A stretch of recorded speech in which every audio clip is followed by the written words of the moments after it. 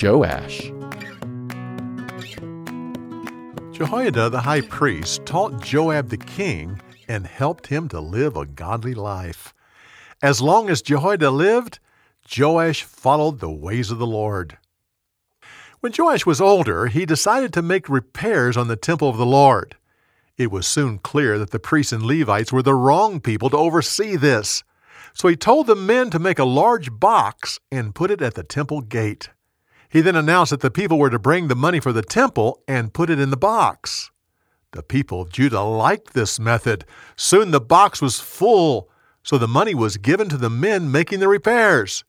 These were men of integrity, so the king didn't require them to give an accounting of the money or how it was spent.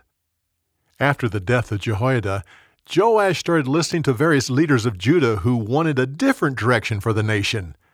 He allowed them to make changes, and soon the people stopped going to the temple to worship God. Instead, they turned to idols and sex goddesses.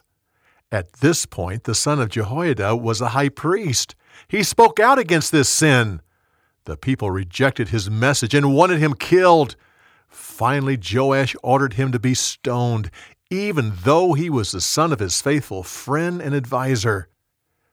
Joash was killed when he had been king for 40 years. The people didn't bury him in the tombs of the king because of what he had done to the son of Jehoiada. For more, go to BibleTelling.org.